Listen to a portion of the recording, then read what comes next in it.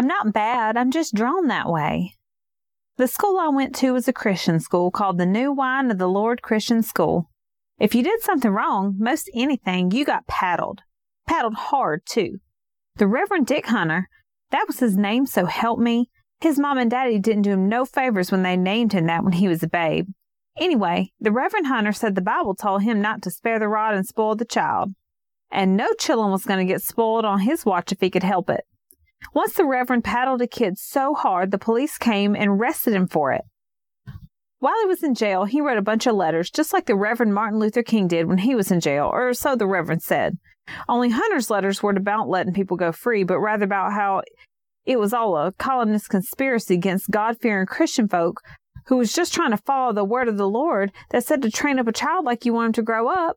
And if you want a child to grow up peace-loving and Jesus-loving, you best beat the hell out of him every day, which never quite made much sense to me, but I ain't got no doctrine in theology neither. And how he'd rather his kids die than go to the devil. Well, the authorities let him go after a bit with just a slap on the wrist, though if you ask me, they should have paddled him good and hard. But after that, the things went back to pretty much normal at the old New Wine Christian Church School. The work at the school was pretty easy. I would get it done in about 20 minutes, so the teachers would just keep throwing more work at me to shut me up, which was fine with me as it kept me busy. Better than being bored, which is the worst thing in the whole wide world. The hard part was keeping up with the dress code. Loose skirts below the knees, nothing tight, no nail polish, no flashy watches, no perfume, hair pulled off the face, and no sexy earrings neither.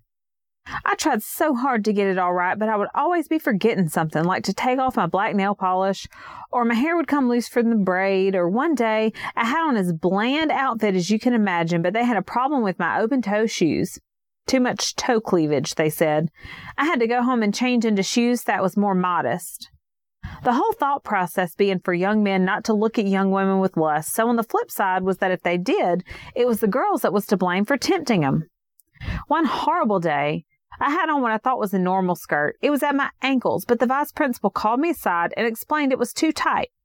He'd been watching me a long time, but when he came up to him, he said he'd seen the boys watching me, though I'd never seen him watching me. I tried to understand the whole concept, but I just did not get what he was saying. But even harder than minding my Q's and P's was not laughing.